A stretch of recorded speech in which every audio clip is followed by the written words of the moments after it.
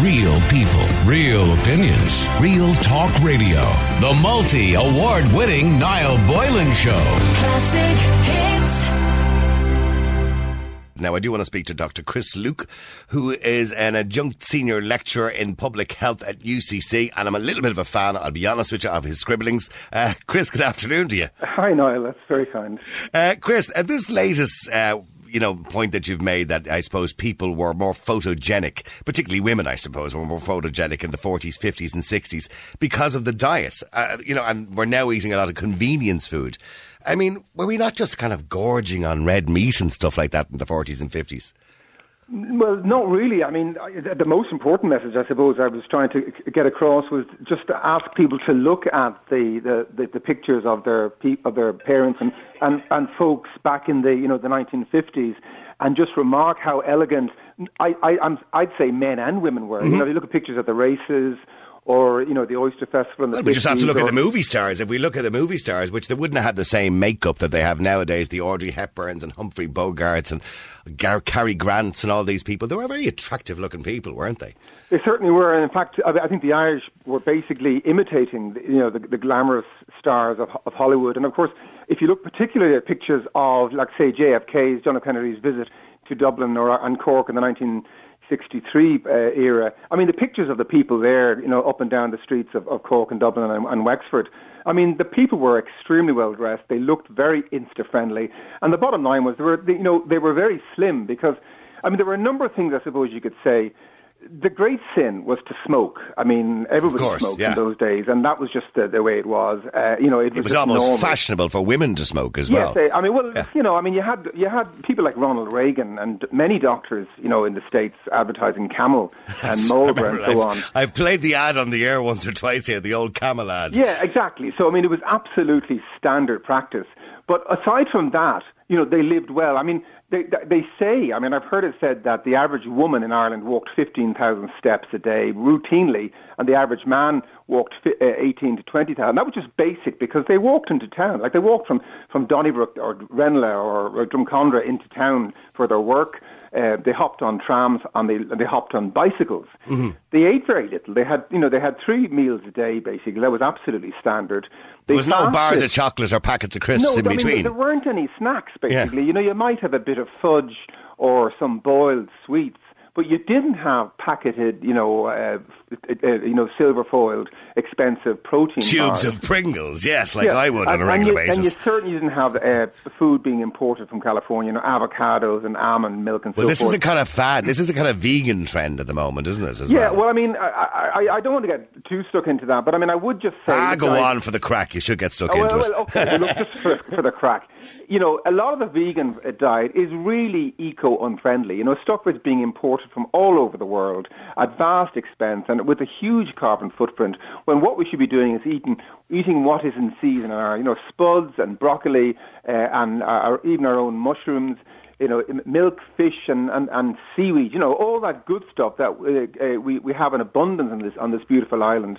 And people don't really sit around and eat anymore. Like when I was a young fella, your mum would make a nice roast on a Sunday, or she'd make a stew on a Thursday, or we used to get barley and potatoes, and she'd mix the barley and potatoes in water. I don't know what that was about.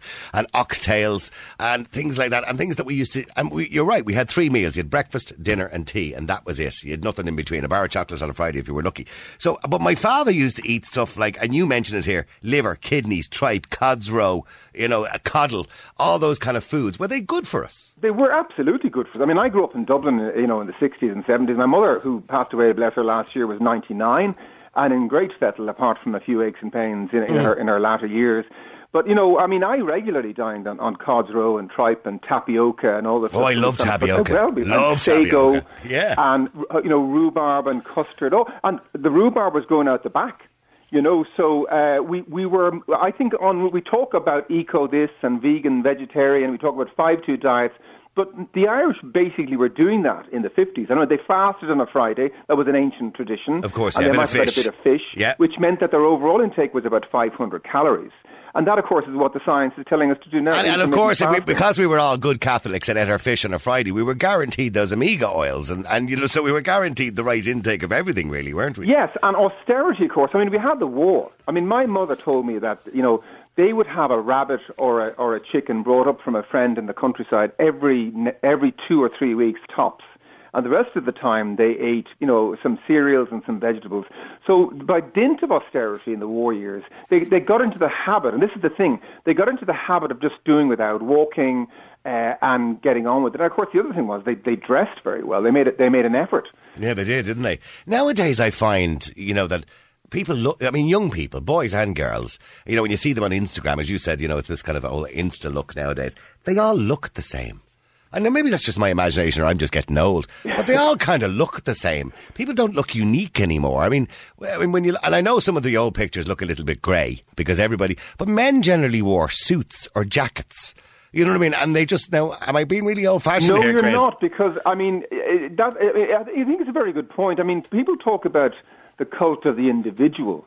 But I think people, exactly as you say, we're far more individualistic. Now, most men, I think, had one or two tailored suits that they wore on a Sunday, or they wore to the dance on a Saturday, or they wore when they were going out for something special, like the visit to the park or the visit to the races. And the rest of the time, they wore their kind of tweed work jacket. Yeah. The women looked beautiful. I mean, they had frocks and dresses that were freshly made that year. And of course, my mother made her own clothes. Mm-hmm. You know, I mean, I don't know about you, but I well remember that every mother in the 60s and 70s had a knitting machine. Patterns on the floor. That's right. And they had a knitting machine and a sewing machine. Sewing machine. Yeah, exactly. And they grew their own veg in the back. I mean, all the people. I mean, I grew up in Stillorgan. Well, I used to rob my neighbours. Now, in fairness, my neighbour next door, had veg in the back gardens. My neighbour next door had. Now, she was never there. God love her. She was an old woman, and she had rhubarb grow in abundance in our back garden, and we used to climb over the wall and rabbit hunt her. Yes. So. Yeah, no, exactly. I now love rhubarb, even though I didn't because I mean that, you know, obviously there are things that we thought were sour and horrid back in the 60s when you were a kid, but I now love rhubarb. Oh yeah, dip it into a bit of sugar. Dip it into a bit of sugar and it was lovely. Yeah. Well look, I could talk to you all day, Chris. It's a wonderful conversation, and I completely agree with everything that you wrote in it. I suppose, Niall, is to listen, there's a lot to learn from Grandma and Grandad. Yeah, absolutely. And a good balanced diet, not just eating Chinese takeaways every night, or pizzas. All right, listen, thank you very much indeed, Dr. Chris Luke, who's an adjunct senior lecturer in public health at UCC. Wonderful conversation. I'm going to tell you what, we need to get Chris in for a long conversation. He has a lot to tell us and a lot to talk about. Real people, real opinions, real talk radio. The multi-award winning Niall Boylan Show. Classic hits.